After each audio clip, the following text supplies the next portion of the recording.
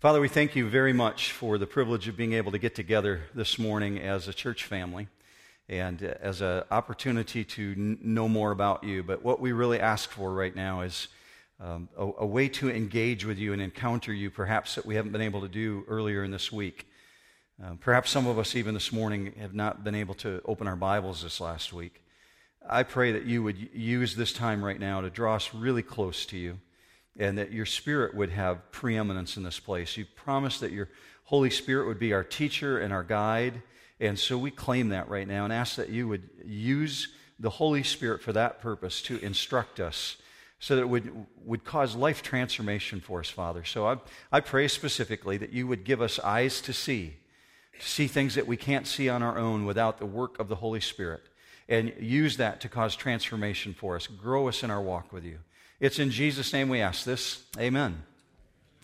So if you're new here, or perhaps you haven't been here in the last couple of weeks, where we've been in the book of Acts is the first 4 chapters over the last previous weeks, and we've made it into Acts chapter 5, and here's a very brief synopsis of what's going on. The church is just exploding in growth. It's increasing literally by the day, and it's to the point where it's into the thousands of people who are coming.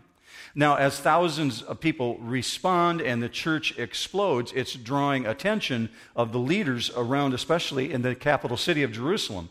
They're beginning to recognize this isn't something that's just going to fade away. This is something that we've got to deal with. No one can deny that God is at work, and especially in a new way, something they haven't seen before. But as we're going to see this morning, not everyone is happy with the success of what's going on with the church. And so the leadership of Israel begins coming against the church, because when successful churches make waves, Satan continues to retaliate, and there's retaliation that takes place. Well, that shouldn't surprise us, because Jesus promised that there would be persecution of the church. Matter of fact, he said it this way, John 15:20. If they persecuted me, they will also persecute you. That's not an if, that's not a maybe. He's saying they're going to do it. Matter of fact, he took it up one notch further when he said this in John 16:2. The time is coming that whoever kills you will think he offers God service. What we'll see this morning is that this same religious establishment that was really hostile towards Jesus now turns all of their energy and begins focusing it on the apostles, specifically because of what's going on in the church. Now, Peter, when he's a fairly old man, just before the end of his life, wrote the book of 1 Peter. He's looking back over the span of his life, and he said this about some of the persecution. He said this, 1 Peter 2:20, if when you do what is right and suffer for it, you patiently endure it, this finds favor with God. But then he steps it up. In 1 Peter 4, he says, if you are reviled for the name of Christ, you are blessed, because the Spirit of glory and God rest upon you. Meaning he knows the Holy Spirit's there. If you're getting reviled for the name of Christ, it's because you're a Christ follower. You're blessed as a result of that. Well, let's take those thoughts and step into the book of Acts, Acts chapter 5, and we're going to pick it up at verse 12. We left off at verse 11 last week. It says this, at the hands of the apostles, many signs and wonders were taking place among the people, and they were all with one accord in Solomon's portico. But none of the rest dared to associate with them. However, the people held them in high esteem. What you're seeing here is a summary introduction. He's kind of reaching back into the previous 4 chapters, the things that have happened, and the previous stories that we've learned about, like what we learned last week with the fear that was caused because of what happened with Ananias and Sapphira, and how God took stern discipline with them. He's also talking about the increasing of the numbers. It's causing awe among the people in the region around Jerusalem. And then he mentioned in verse 12, signs and wonders. Well, he's given us one already as an example, and that's when Peter healed the man at the gate who was disabled, who was born disabled and had been living his entire life that way, about 40 years. Now what we see is all the apostles are doing miraculous work. So what you see Dr. Luke doing is he's setting up this story. He's transitioning from one set of episodes into a new story, a kind of a climactic story, where we move from this sense of awe and fear into this time of intense jealousy on the part of the Sadducees. They just really amp it up in this story. So it's not too difficult to follow. Now, before we move into verse 14, I just want you to notice something. It says in verse 12, they were all with one accord in Solomon's portico. I don't have a picture for you to look at, but Solomon's portico, if you would picture like a long plaza today, like we might have in a shopping plaza, this was an open-air portico, and it had columns, one after another, a long string of columns. And so this was an area where the Christians liked to hang out. It's attached to the temple. It's part of the temple courtyard, and it could literally fit thousands of people. This is an area where Jesus would teach typically when he went to the temple. It's where John was teaching and Peter were teaching when they were first arrested, as we saw in Acts chapter 3. And so what we see here is all the Christians are hanging out in one accord in this place that's attached to the temple. It'd be kind of like having a coffee shop attached to your church. People get together and they talk about theology and they associate and discuss the matters of life. That's where we find them, but here's the paradox. You come into verse 13 and it says, none of the rest would hang out with them, meaning people who were not believers. Nevertheless, they held them in high esteem. So they got great respect for this biblical community. They recognize something's going on. They're drawn to it, yet they want to keep their distance. So this is really remarkable to me. Despite the intense discipline that God brought about on Ananias and Sapphira, as we saw last week, people are still drawn to the church. Verse 14 explains that. It says, and all the more believers in the Lord, multitudes of men and women, were constantly added to their number. Last we knew, when numbers were being counted in the book of Acts, we were left with the impression there was about 10,000 men. It didn't even mention the women at that point. But we knew there were 10,000 men, and so you add women and children, it's probably closer to 20,000. And now he's mentioning men and women, and he apparently has lost count because now he's just saying there's just multitudes, and they're coming on a daily basis. We don't even know what the number is. But here's what's really clear to us. There is an amazing, uncompromising commitment to holiness and to unity, meaning they know how to love on each other, and to absolute purity. And they're not doing this out of legalism, but they're doing this out of a basis of a commitment to Jesus. I don't know if you remember, but Jesus holds this really high standard for Christ followers. He says, this is what commitment to me looks like. Here's an example of that. Matthew 10:32, Jesus speaking, everyone therefore who shall confess me before men, I will also confess him before my Father who is in heaven. But whoever shall deny me before men, I will also deny him before my Father who is in heaven. So he's got a really high standard. If you want to read more about that, go beyond verse 32. Read 33, 34, 35, where Jesus talks in Matthew 10 about what it looks like to be a true Christ follower. He talks about how we treat each other in our relationships here on earth. But let's jump back into the story. Verse 15, it says this, to such an extent that they even carried the sick out into the streets and laid them on cots and pallets, so that when Peter came by, at least his shadow might fall on any one of them. Also, the people from the cities in the vicinity of Jerusalem were coming together, bringing people who were sick or afflicted with unclean spirits, and they were all being healed. Now, do you notice that the stir is not now just limited to Jerusalem? Matter of fact, this is the first recorded instance in the New Testament where the church is beginning to spread beyond Jerusalem. It's beginning to spread to other cities. People are coming from other cities, and they're drawn into what's going on here. But here's what I want you to especially pay attention to. Verse 12 said, at the hands of the apostles, many signs and wonders are being done. When you see signs and wonders, miracles in the Bible, it's always for one reason. It's always to point to truth. And it's always to point to Jesus. That's the purpose of signs and wonders. So we've got signs and wonders going on. It's pointing to spiritual truth. It's confirming that the apostles are who they say they are, that they really are belonging to God. So verse 15 picks up by saying, to such an extent, they even carried the sick people out into the street, hoping that Peter's shadow would fall on them. Let me explain to you what's going on to help you understand this. When they use the term cots and pallets, it's for a very specific reason. Cots in the Greek language represented something like a small sofa, a small bed. Only the wealthy people could afford that. Remember, there's no middle class in first century Israel. You either have very little or you have a lot, but there's no in between. And so you've got the very wealthy individuals who can afford the cots, but you find the very poor individuals with this pallet, meaning they've got a piece of fabric and they've stuffed some straw inside it. So they're so poor, all they have is a weak mattress. And if they're very rich, they have a couch with handles on it, and somebody's carried them out into the streets. See, the use of these two terms implies something. Both the rich and the poor recognize there's something amazing going on here, and they want to be part of it. Now, today, we're pretty skeptical about an individual who says they're a faith healer, right? You read about it in the news, you hear about somebody saying they're going to a healing service or that they were miraculously healed. It immediately causes our heretic buttons to go off, thinking, oh, what's going on there? I wonder if I should be skeptical of this or not. Here's what I want you to notice. No one is skeptical about what's going on here. Far from being skeptical about the healings, all classes of society are so aware of the presence of the power among the apostles, they just hope that if Peter passes by, his shadow might fall on them. Why is that mentioned?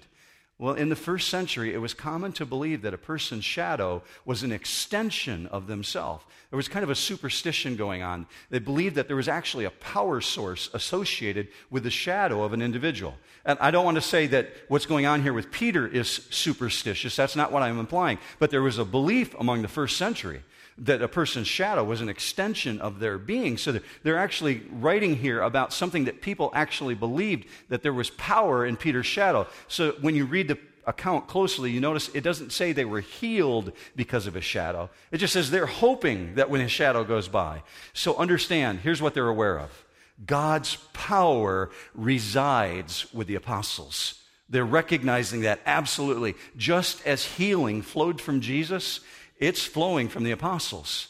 So Luke tells us all of that to help us understand where he's going with the story. And where he's going is that the Supreme Court of the land is on high alert.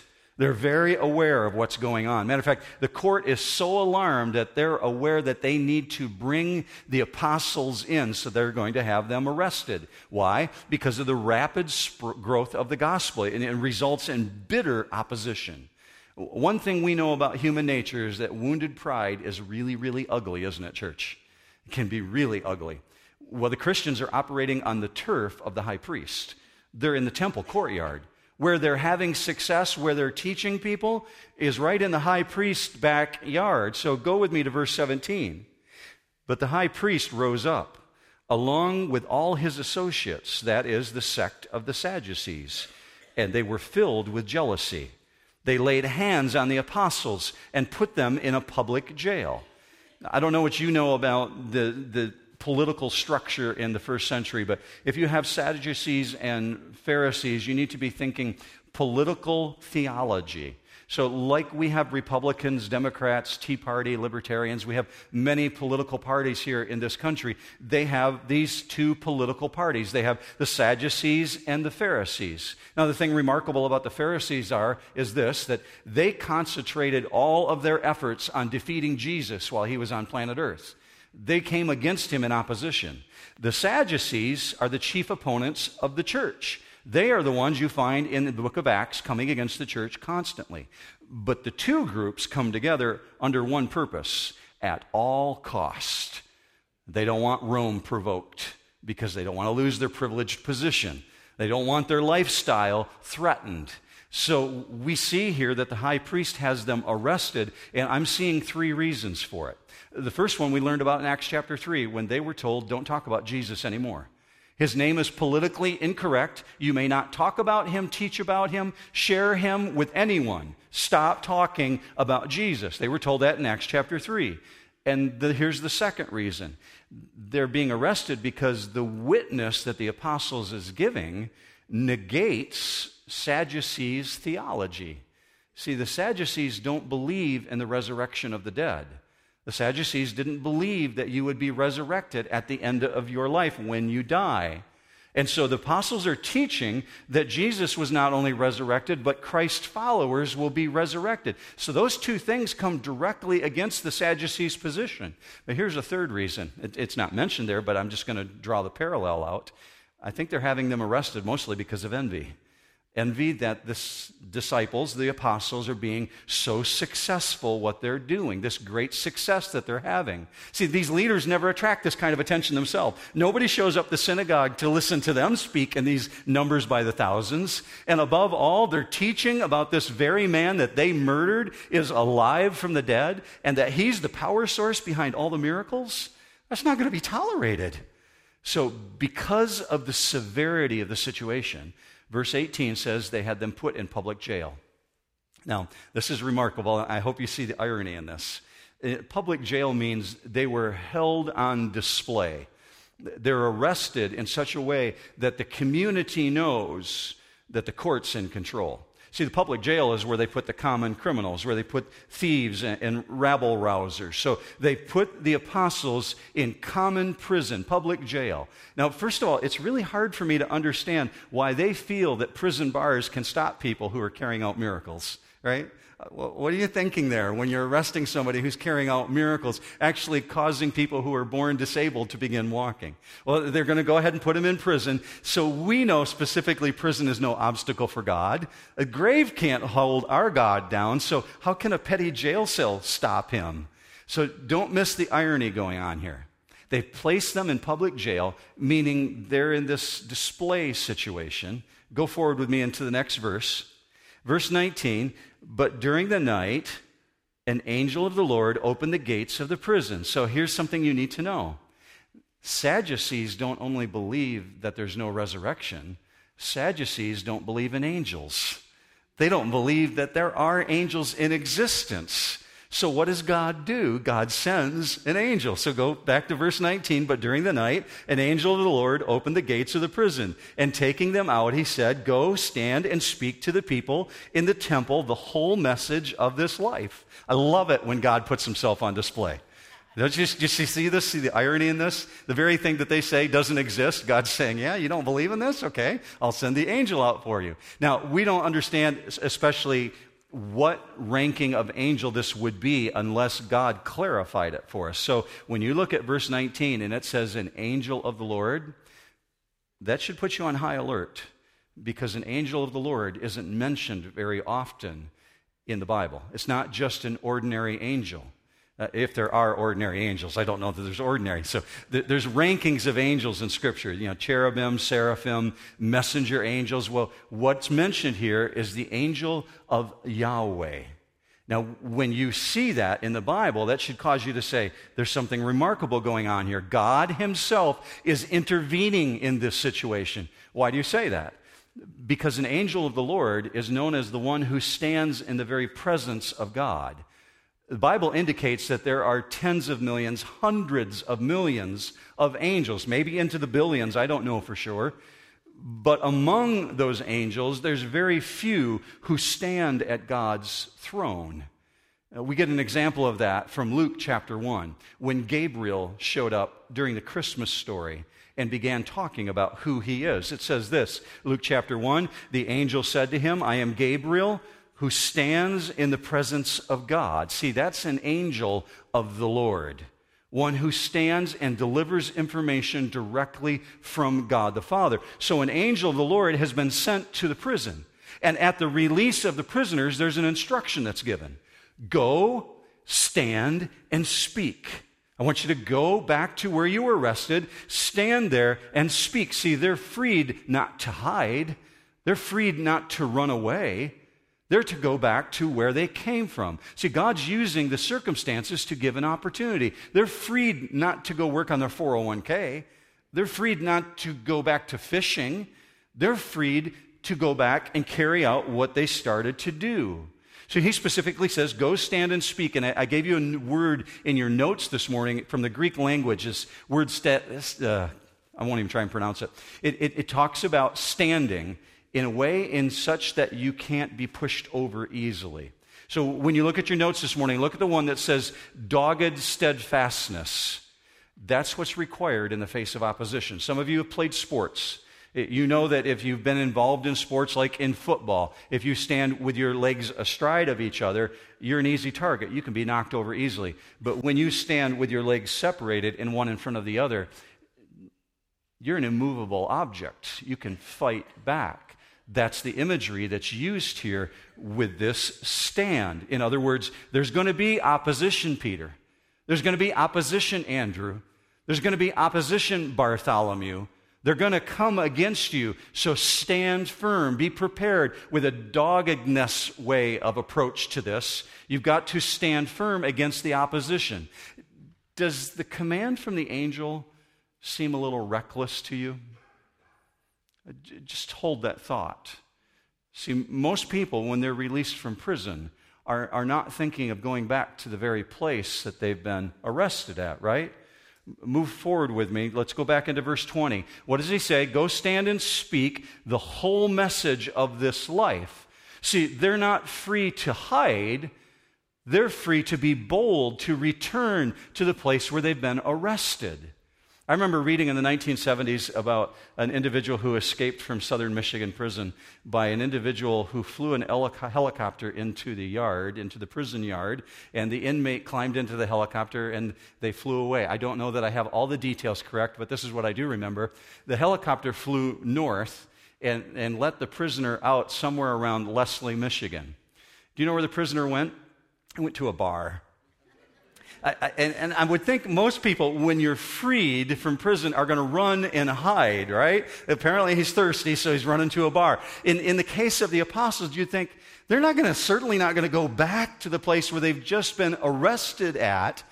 But that's what God is telling them. Go right back and begin speaking the whole message of this life. See, you and I this morning, church, we have been freed by the power of God, not just for the sake of freedom. As much as I love my salvation, I'm grateful for it. I know you are this morning.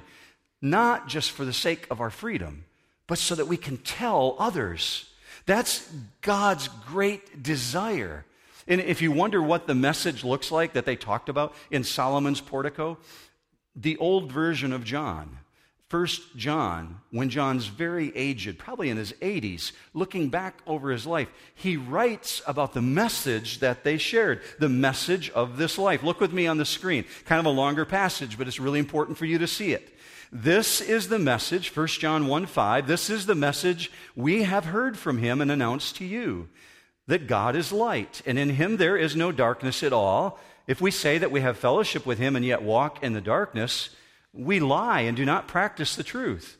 But if we walk in the light as he himself is in the light, we have fellowship with one another, and the blood of Jesus, his Son, cleanses us from all sin. If we say that we have no sin, we are deceiving ourselves, and the truth is not in us. If we confess our sins, he is faithful and righteous to forgive us our sins and to cleanse us from all unrighteousness. Can you not just hear them saying that in Solomon's portico? What are they talking about when they're standing there? This is what they're talking about. If we say that we have not sinned, we have made him a liar, and his word is not in us. I can just hear the apostles saying that in the portico. See, that's the good news. Jesus came to give us eternal life, those who are spiritually dead. So what we're looking at here is God's great desire. His immediate concern for Christ's followers is that people who have been set free will tell others how they can also be set free. This is what he's directing the apostles to do. Well, let's look at it from this angle. God knows everything, right, church? No, you do not sound enthusiastic about that. God knows everything, right, church? Okay, he's sovereign. He knows everything. He's omniscient. So that means God knows about the persecution. That means God knew they were being arrested, to the degree that we see the evidence that he sent his own messenger angel to deliver them from prison. So God knows about the persecution. God knows they're arrested. He knows they've been put in prison. Yet, in the face of the opposition, with the full knowledge of the persecution, he sends them right back in. See, any attempt to silence them, God is saying, stay focused. Stay focused on this new life. What do the apostles do? They do exactly what they're told to do. Verse 21. Upon hearing this, they entered into the temple about daybreak and began to teach. Now, when the high priest and his associates came, they called the council together. even all the Senate of the sons of Israel, and sent orders to the prison house for them to be brought. Now, it's early in the morning, right? It's about daybreak, we're told here. That means it's the month of May when this is taking place. It's probably about 6 o'clock in the morning. People are beginning to show up for the early morning sacrifice. I'm thinking the Sadducees are probably not showing up to the office until about 8 in the morning. So there's a couple hours that are going by. They're beginning to preach in the temple setting. Before the Sadducees even know that they're free, the apostles are back preaching. So this is why this is stunning to me. They choose to live boldly. They choose to obey ferociously. So here's their mindset in this. I'm going to leave the consequences to God. God has told me what to do. I'm going to leave the consequences to Him. I want to live like that, church. Mark Kring wants to live like that, to obey ferociously. Look at what God has told them to do, to go back to the very place where they were arrested. Now, I have to smile when I look at the story, and I begin thinking of the prison guards showing up at the prison to bring the prisoners before the Sanhedrin, because things are not going quite the way they planned. Watch this in verse 22. But the officers who came did not find them in the prison, and they returned and reported back, saying, "We found the prison house locked quite securely and the guards standing at the door, but when we had opened up, we found no one inside."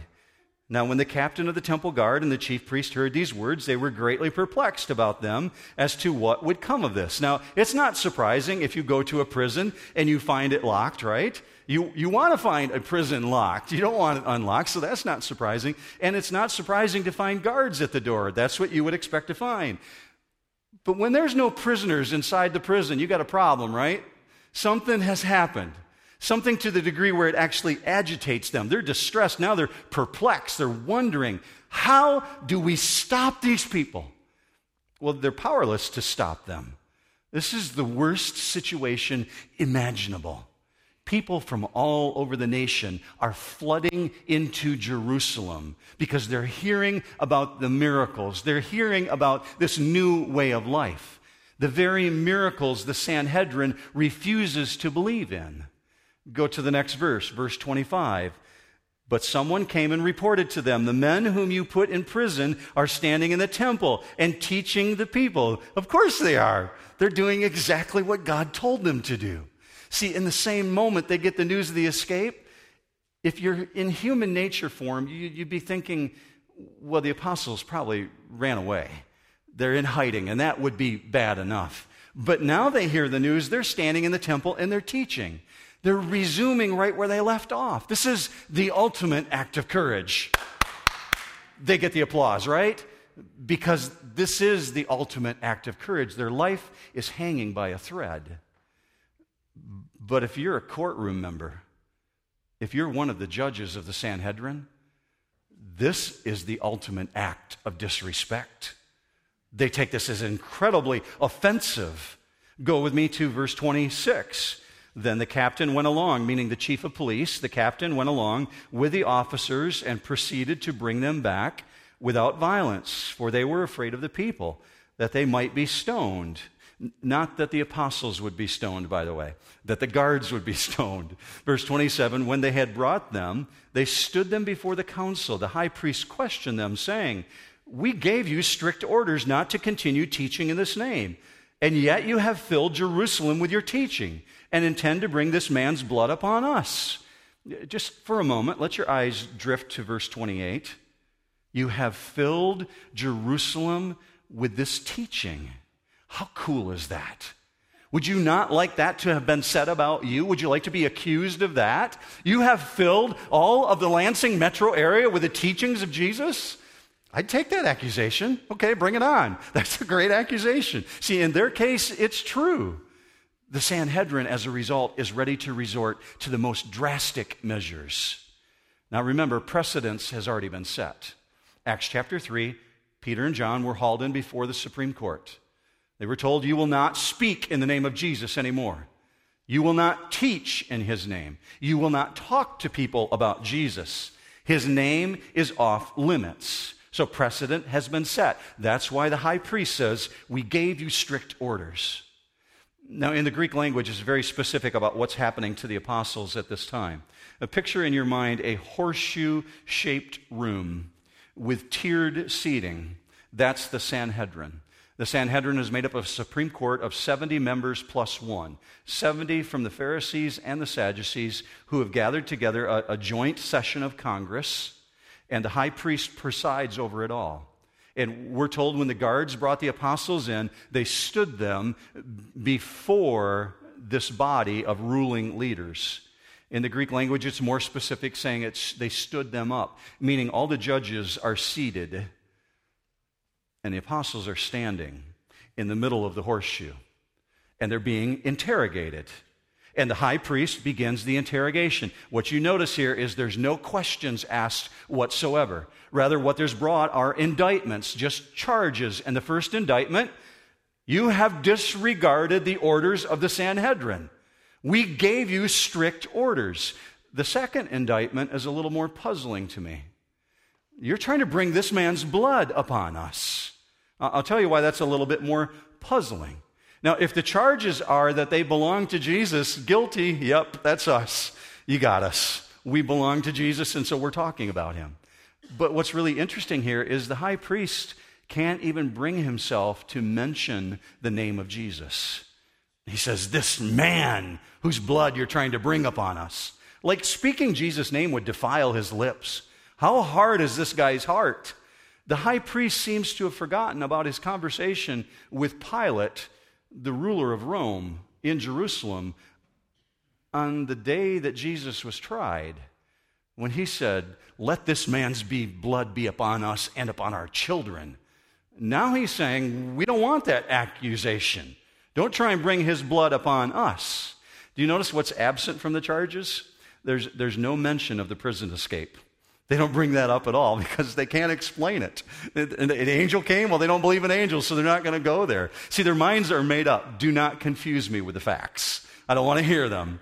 So Peter doesn't soften the confrontation. He just answers with truth. Go with me to verse 29. But Peter and the apostles answered, we must obey God rather than men. What he has to say next is brief, and it's very, very powerful and convicting. He essentially accuses them of being in rebellion against God. Now, this phrase that you've laid someone's blood upon us is a significant phrase. The high priest just used it. He said, you're trying to lay this man's blood upon us. That's a very ancient way of saying, you have accused us of murder. That's what they're saying. Peter, you've accused us of murder. Now, hear it this way. Peter is not trying to get the leaders, quote unquote. That's not his goal here. He's not trying to get the leaders. He wants them to surrender to Jesus as Lord. So it's not a defensive posture. So rather than making a defense, here's what Peter's doing. He's going to rise above the circumstances, and he's going to invite them to recognize who Jesus is. In other words, he puts a salvation invitation out to the Supreme Court. Go with me to verse 30. The God of our fathers raised up Jesus, whom you had put to death by hanging him on a cross. He is the one whom God exalted to his right hand as a prince and a savior, to grant repentance to Israel and forgiveness of sins. And we are witnesses of these things, and so is the Holy Spirit, whom God has given to those who obey him. Now, if the Sanhedrin thinks they can bully the apostles into submitting to them, they're absolutely mistaken. Peter is fearless in the midst of this, where he's repeating the execution accusation, saying, you executed Jesus. But notice what he also includes. God not only raised him, but there's forgiveness in Jesus. He mentions the need for repentance. So here's why. He's used a phrase very specifically. When he says you put him to death, meaning you hung him on the cross, this phrase only occurs 2 places in the Bible. Acts chapter 26. Paul goes into a synagogue, and the people in the synagogue literally, with their own hands, try to execute him, kill him. They want to take his life. Well, that same phrase is used here. He's saying this of the court. You used your own hands to put him to death. See, Peter's not backing down. He's intensifying the response. How do you do that, church? How do you do that when your life is hanging by a thread before the most powerful court in the nation, who can snap their fingers and say, your life is over. We don't want to see you anymore. How do you do that? When you know that you know that you know that you know. See, if you go back to that 1 John passage I shared with you earlier, you'll find what John wrote just prior to that. He said, this Jesus that we speak of, we saw him with our own eyes. We handled him with our own hands. This is not real or not fake. We're not lying to you. This is real. So Peter knows, he absolutely knows that Jesus was resurrected. He's saying to them, you hung Jesus on a cross, but there's forgiveness in Jesus. So that's why in verse 31 he mentions repentance and forgiveness together, because the two go together. He's saying you got to stop going this direction you're going. Come to Jesus. See, the way I'm reading this is that Peter's taken one last shot at inviting the Supreme Court of the nation to recognize who Jesus is. He doesn't know that his life's not going to be extinguished. He doesn't have any idea how much longer he gets to live. Now, watch the court's response in verse 33, because they're totally helpless to control this situation. Verse 33, when they heard this, they were cut to the quick and intended to kill them. Now, in spite of the overwhelming evidence that what the apostles are saying is real, in spite of all the miracles, they reject the teaching and they violently oppose them. See, the high priest and the Senate at this point, they're enraged. And so they want to take their life. So the council says, bring the death penalty. This should tell us something, church. This should tell us that when we present the truth of the gospel, it's got to be decisive and very distinctive. There's no room for the mushy middle. Even if people are going to reject it, they have to take note of the truth of it. And that's what Peter recognizes. You've got to be very decisive and distinctive about this. Now, here's the way the story ends. I'm not going to get into the entire passage, but I'll just put it up on the screen. There's an individual by the name of Gamaliel who comes he's part of the Supreme Court. He's in the room with the rest of them. And he comes to the position where he stands up and he begins arguing with the court for wanting to take the life of the apostles. Let's just look at the first couple verses without getting into the whole thing. But a Pharisee named Gamaliel, a teacher of the law, respected by all the people, stood up in the council and gave orders to put the men outside for a short time. Now, here's something about Gamaliel. He's the most respected rabbi in the nation of Israel at this time. He's the highest of the highest. As a matter of fact, he's a teacher of the Apostle Paul before Paul became saved. When Paul was known as Saul, Gamaliel was his instructor, his teacher. So Paul writes about Gamaliel, his teacher, who trained him in the world of theology. Gamaliel is so highly respected that all he has to do is stand up in the court and begin speaking, and everybody gets quiet. You can see his authority by watching what happens with the apostles. He sends them out of the room. That's a detail that's reserved only for the high priest. Only the high priest has that kind of authority. He presides over the courtroom, so he exercises his influence, and his power is very subtle. In other words, when he sends them out, he says only for a short time. It's meaning that he thinks this isn't going to take very long. I will convince the court of what they need to do. So look up on the screen with me at verse 38. This is his response. So in the present case, I say to you, stay away from these men and let them alone. For if this plan or action is of them, it will be overthrown. But if it is of God, you will not be able to overthrow them, or else you may even be found fighting against God. Now, his counsel is really good, but I'm not going to give Gamaliel a gold star. And here's why. He's completely in the mushy middle. He's neutral. He neither leans to the left or to the right. He's not rejecting Jesus like the Sadducees, but he's not accepting him like the apostles. He's just going to say, let's let this thing play out and see how it goes. So he doesn't get a gold star for that, but his counsel is really wise. Leave these guys alone. So verse 40, they take his advice. Verse 40, they took his advice, and after calling the apostles in, they flogged them and ordered them not to speak in the name of Jesus, and then released them.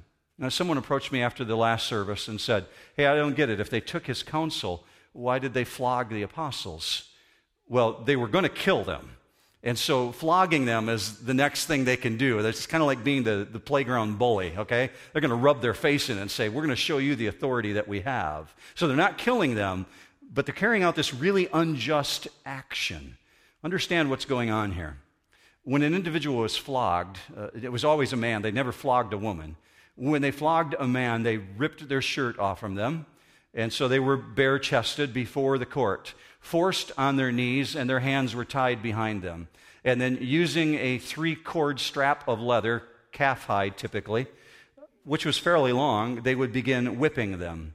One across the chest with a 3-cord strap for every 2 they hit them on the back. Always 39 lashes, because 40 was the limit of the law. 40 was considered death. You could die from being flogged. So they would stop at 39, leaving a person with a little bit of life left in them. So this is a really shameful thing to have happen to you, and it's incredibly cruel. They just ripped them apart. But watch the apostles' response. Verse 41, this is the end of the story. So they went on their way from the presence of the council, rejoicing that they had been considered worthy to suffer shame for his name. I don't know about you, but verse 41 just kind of humiliates me. It does. It just makes me think of the times when I haven't stood strong for Christ. And we see these guys say, praise God, I got to suffer for the name of Jesus.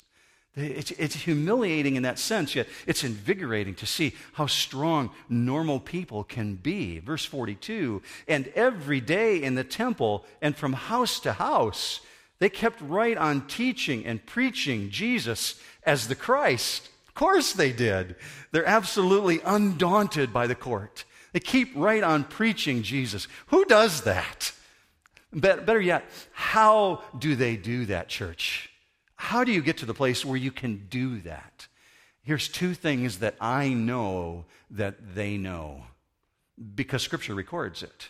They know specifically that God commands that every man, every woman, every child, everywhere will repent and recognize Jesus as Lord and Savior. Scripture declares that. These guys know that. God commands it. It's not a choice. He doesn't suggest people repent. He commands people repent. That's one thing that they know. Here's the second thing that they know, and I see it all the way through the New Testament. There is this amazing culture of grace. It absolutely permeates the New Testament, and they know it. They're coming to this realization. This culture of grace causes them to recognize there's something special about what they're entitled to do here. Think about who's in the room. Peter, John, James, Andrew, Bartholomew, Thomas, the doubter. See, they didn't always measure up, did they, church? They weren't always the apostles. Matter of fact, they weren't always the disciples. Jesus chose them. They've got a past, in other words. They've got a history. And there's times when they let Jesus down. Some of them didn't even believe that Jesus was the Messiah until the resurrection. Some of them betrayed him. Some of them openly said to people, I'm not going to believe unless I see the nail prints in his hand. These are individuals with a history. And yet, because of this amazing culture of grace, God knows their story, and their story matters to him, just like your story matters to God. So you may be very tempted to disqualify yourself saying, yeah, that's the apostles, Mark. Look at that. They can do that because they're the apostles. Remember, they've got a history too, just like you. So before you disqualify yourself and say, God will never use me to speak like he used the apostles, remember, their story matters to God. Your story matters to God. So you may be tempted this morning to believe that because of your past mistakes or because of your lack of training, God can't use you. The New Testament story is the opposite of that. This is what they know. They know God has a place for them. They know God will use them. And we know this morning, don't we, church, that it all begins with a relationship with Jesus Christ. All starts there, right? Man, you guys are quiet this morning. All starts there, right? Absolutely. It starts with the relationship with Jesus. Without that, don't even try. But with the relationship with Jesus, we can do all things through Christ who strengthens me. I'm not suggesting you become a street preacher this afternoon, okay? I don't even think that's going to work in our culture. But what I'm suggesting is as you step into the workplace, you step into your family environment, your social setting, that you remember how bold these individuals were in willing to speak about what they know, that they know, that they know. Just don't back down. Be bold like we see the apostles being. Let's pray about that very thing, that God would increase our boldness. Would you join me in that? Father, I thank you for the truth of this story and that it hasn't been any lost to time. You caused it to be recorded 2,000 years ago for a reason. And you said specifically in Scripture that these things were written for our instruction. I thank you for the instruction that's taken place. And we thank you for the presence of your Holy Spirit. So we would ask, Father, that this instruction would be sealed in our heart and that we would not forget it quickly. Remind us of it, especially at the times when we feel most timid. God, I ask that you would increase the temperature of boldness among New Hope, that we would speak and proclaim loudly the name of Jesus. It's in his name that we pray. Amen.